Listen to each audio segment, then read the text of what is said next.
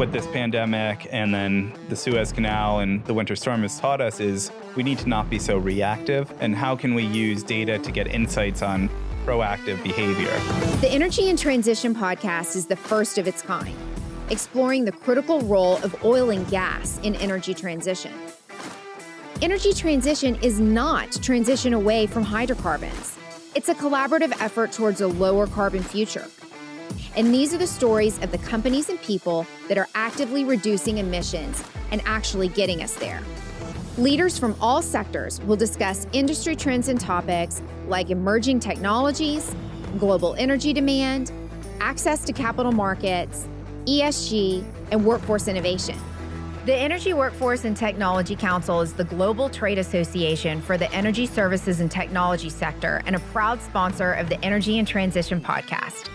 Representing more than 600 member companies and 600,000 jobs in the U.S., the Council is transforming energy by providing members with tools, information, and representation to boldly enable a low-carbon energy future, safely, profitably, and sustainably.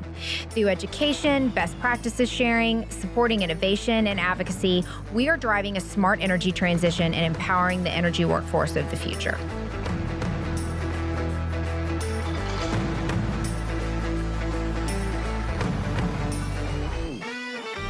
Good afternoon and welcome to the Energy and Transition podcast. This is your host, Leslie Beyer.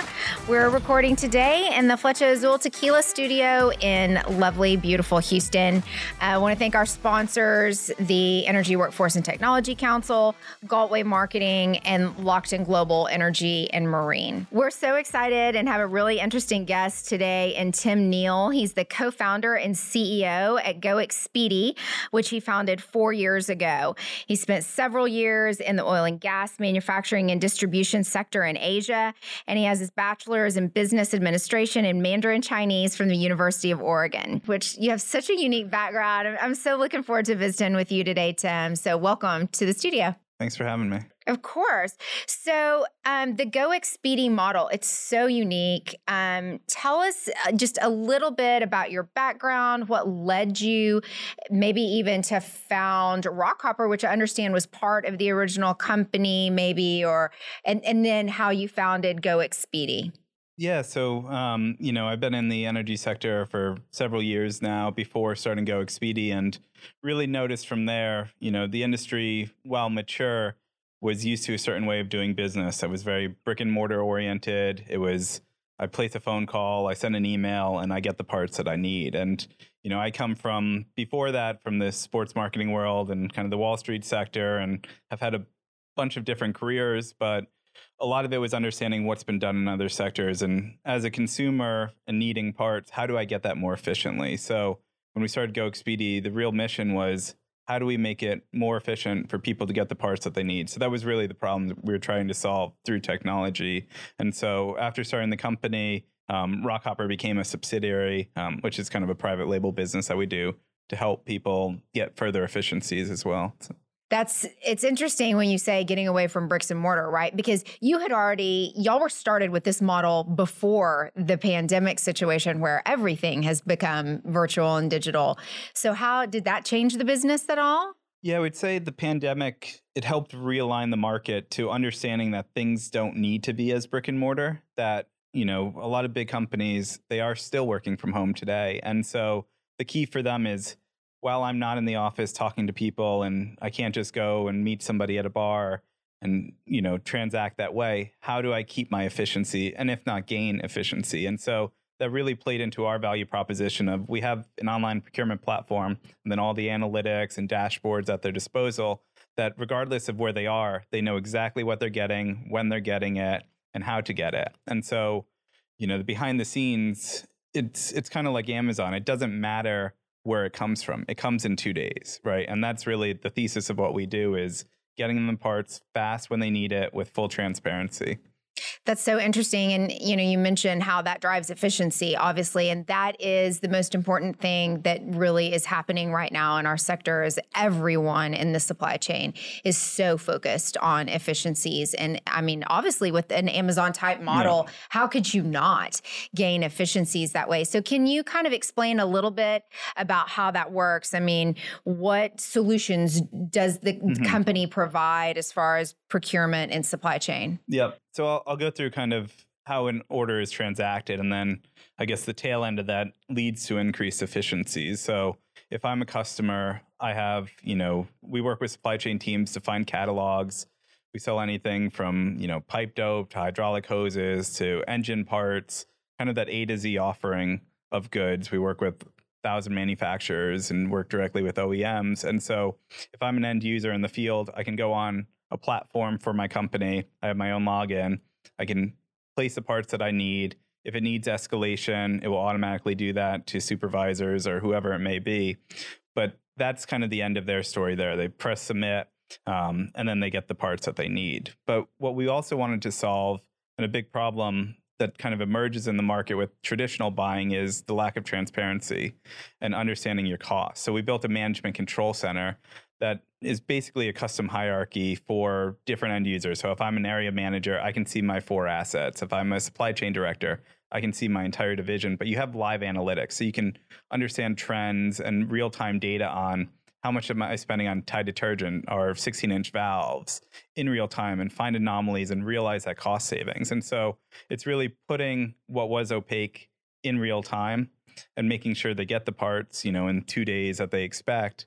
But then from there, because they understand the data, we're able to put in our AI and machine learning so that we can predict when they need it again. So there's no longer as much of a risk of, hey, my asset's going down because I don't have these parts. We can kind of start to forecast when things will fail. And so take what was reactive and make it proactive. That whole digitalization piece and the AI and the machine learning is such an important part of where the industry's going. And, not just your company, but can you talk about it even in a broader scale? I mean, these applications, I feel like every company I talk to in the space is trying to apply this, approach at some level. So where do you see this going? Yeah, I think it's a massive thing. And it's kind of like once you have a smartphone, you never want a flip phone anymore. And so once people have data at their disposal and can leverage the machine learning capabilities, it only gets better, just like how your iPhone gets more features each time. And so for us and for the industry, the question was first, where do I start and when do I start? Now we're seeing, especially with COVID and this work from home, people are wanting to go digital. That leads to their data being on platforms and being able to do the trend analysis on that. So what I see happening in the industry, and especially from big companies, is they're trying to move all their spend to digitally enabled solutions, because then they can understand the data and realize their business more in real time rather than reacting to what they find out they spent a month later. And so it's all about how do we make decisions in real time. And so I really think it's a trend that's going to evolve, if anything, through time. And that's why this transparency is so important, is so they can have that data and use it to drive those efficiencies. Exactly. It helps them, from a bottom line perspective, they can realize where overspend was very quickly. But at the same time, they're able to forecast more accurately and have less people in each order. If it's an engineered product, all the data's there that you don't need to re-engineer it every single time. You can look at your historical data and find out what it was that you bought, regardless of if people move in or out. There's that continuity there. Right. So we're talking really about supply chain and a unique way to approach supply chain logistics. Had some huge supply chain disruptions, obviously, recently with the winter storms, even like the Suez Canal situation. How can energy companies better improve their supply chains to avoid these future disruptions? I mean, is it all focusing on digital? Is it a combination of making sure your procurement people understand how to use that data? What is it? This episode of the Energy and Transition Podcast is sponsored by Milestone Environmental Services, whose commitment to environmental stewardship and protecting customers, employees, regulators, and neighboring communities make it a leader in the transition to a cleaner energy future. Milestone provides innovative, dependable solutions for non-hazardous waste disposal, which helps their E&P partners improve efficiency and environmental performance in the production of oil and gas. Milestone builds strong customer relationships with a deliberate, proven approach the industry trusts to keep the environment safe. Known for its passion for customer service, Milestone strives to exceed expectations in all they do. Far ahead, always nearby, that's Milestone. I think it's, a lot of the industry historically, if we talk MRO, so anything that wears out, runs out, or breaks, is somewhat reactive in that I don't have it, kind of like buying toilet paper at home. You don't have toilet paper, so you buy more toilet paper, right? And you just look at your cupboard and see when you don't have it. I think what this pandemic and then the Suez Canal and the winter storm has taught us is we need to not be so reactive. And how can we use data to get insights on proactive behavior? So if we see that, I'm buying a certain level of gloves or toilet paper, or whatever it may be, how do I find that sweet spot of protection? And so a lot of that is enabled through data, but it's also that mindset shift of, I know these type of things have risk and I can't jeopardize my assets because I need valves or whatever it may be. So as companies, for example, there's a company that is just really doing all of their supply chain sourcing, not in this digital way. Like, how would a company even begin to start to figure out how they can digitalize that?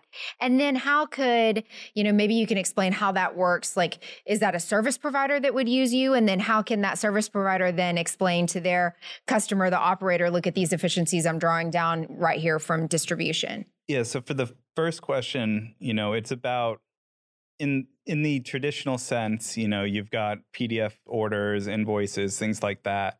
How do you aggregate that in one centralized database?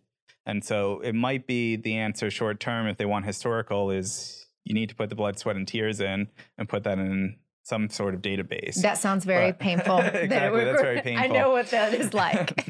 And so, but the key is, setting up the data warehouses and the databases so that you can automatically feed in. Like if somebody transacts on ours, it's all real time because it flows through our database. So every single transaction is monitored. And so we can slice the baby however we want, right? Because we have all that data in one centralized place. So I think that's the big struggle, is taking that leap to want to centralize it. For us, we've got two benefits to the end user. We typically work with anything from, drilling contractors to refineries to midstream operators to, emerging renewable companies. And so they're able to see their asset spend in real time and that daily expenditure. But also on the other side, on the supply side, as opposed to kind of opaque distribution models that I'm a distributor and I just place a stocking order, we have the analytics that help them with their manufacturing strategy, because we know what's coming in and what the demand is, down to, Pecos, Texas versus Midland, Texas, that we can help them and say, if I'm, a valve manufacturer, these are the type of valves in this market, and helps them with their strategy. So data really just empowers the whole market to operate more efficiently. Absolutely. And it's empowering the whole industry to operate more efficiently. We see that so much.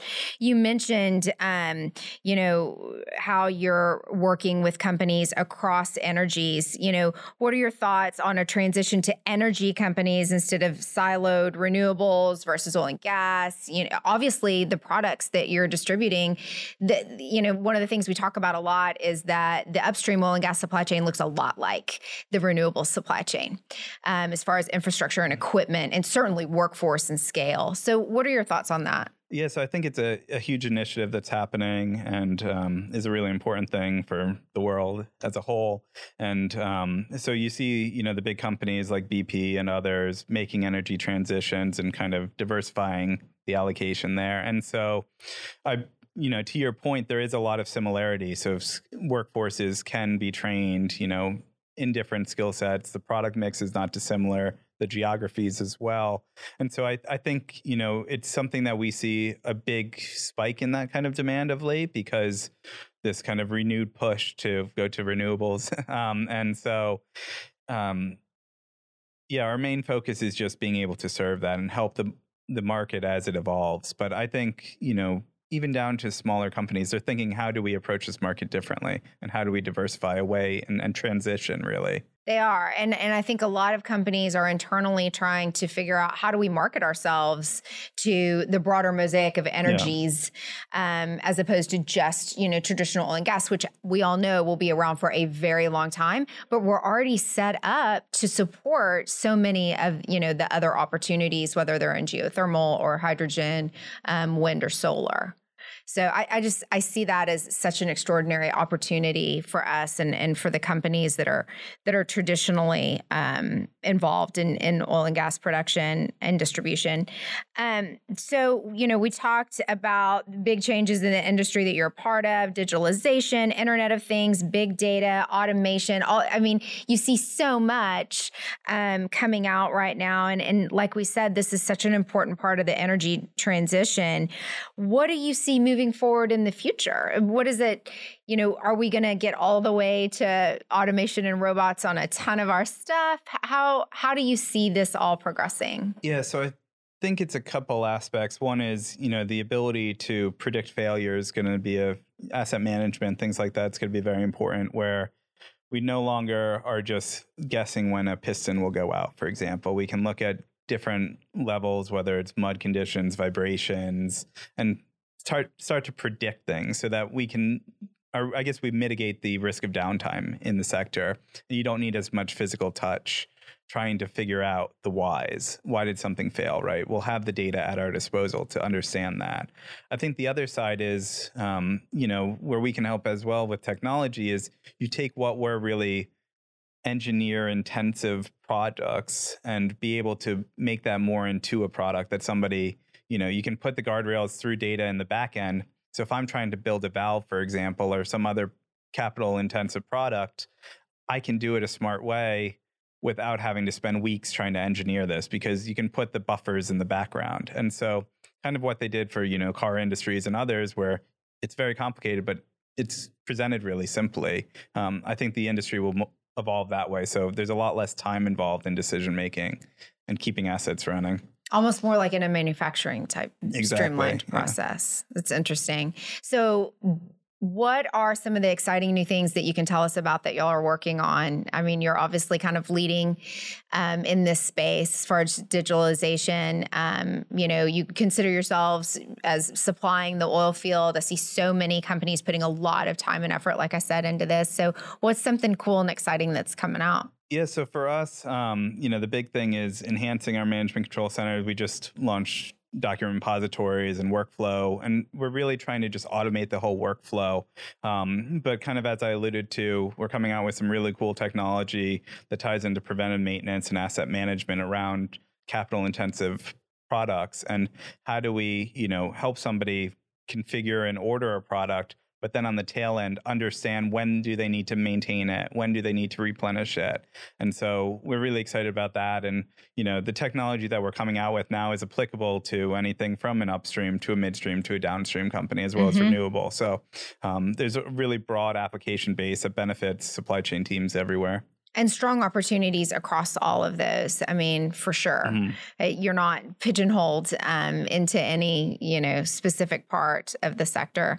So do you feel like as an industry, we get any credit for this? I mean, I see our industry moving forward and creating these efficiencies and embracing technology and digitalization. What can we do to maybe highlight what we're doing in our industry and showing how much more efficient we're becoming? Because this also ultimately lowers our environmental footprint too, all these efficiencies. Yeah, I think it's just because there isn't a lot of credit given, but there are, for those in the industry, they see the monumental moves that have been made. So I think it's just, getting the choir together and taking united front. Like we've seen with the renewable push lately, there is, optically, it's being seen kind of as those moves that are happening in hydrocarbons and others. So a lot of it's just an awareness campaign, really, because there is so much good going on. And I think with the workforce today, there is a big push for efficiency, and you can really feel that in companies. It's no longer just a word that gets thrown out in a earnings call. It's something that's actionable today. And I think that's really important. I do too. I think it's probably the most actionable word as we see, at least, for the traditional sector that I work with, starting to really become leaner in services and supply to oil and gas in this industry. I think efficiencies are the name of the game. Definitely. And something like this definitely adds to that. So, we talked a little bit about your background on the way in, but, aside from speaking Chinese, which is amazing, and having your degree in that, you were an international alpine ski racer. Yeah. What? Somehow I live in Houston now, but what was that like, that part of your background? I mean, I think people like you bring such a unique aspect to our industry because, like you said, you worked in a number of other industries. You're bringing those best practices to energy, which is interesting. You have kind of a unique perspective there, but this is just a cool part of your background. What was all that like? Yeah, so I grew up in New Jersey and started skiing, I think, age 2 in the Poconos, so the hills of Pennsylvania, I'll call it. And I just got the itch for ski racing, so I ended up going to high school at a ski academy in California, lived on top of a mountain, and then did the international circuit, did all the different events for ski racing. And basically, it's a great life as a high schooler because I would ski 200 days a year and my teachers would travel with us as we're doing the race circuit. So my kids would kill for that life. It was definitely fun. And somehow I'm in Houston now that I can only get 10 days a year in, but I know for sure. We skied over Christmas in Montana, and it was 1 degree one day, and my Houston blood just almost froze up. I don't miss wearing the speed suits and going down the hill in that in the 1 degree. Right. But That's right. Tim, thank you so much for being here. I think this conversation around digitalization in the energy space is so critical right now, and what we can do to drive efficiencies, especially in the supply chain. I appreciate you being here. Thanks for having me. It was a great time. Of course. And we want to thank our sponsors, the Energy Workforce and Technology Council, Galtway Marketing, Locked in Global Energy Marine, and Flecha Azul Tequila. And please go out and rate and subscribe on your favorite platform. Thanks, everyone.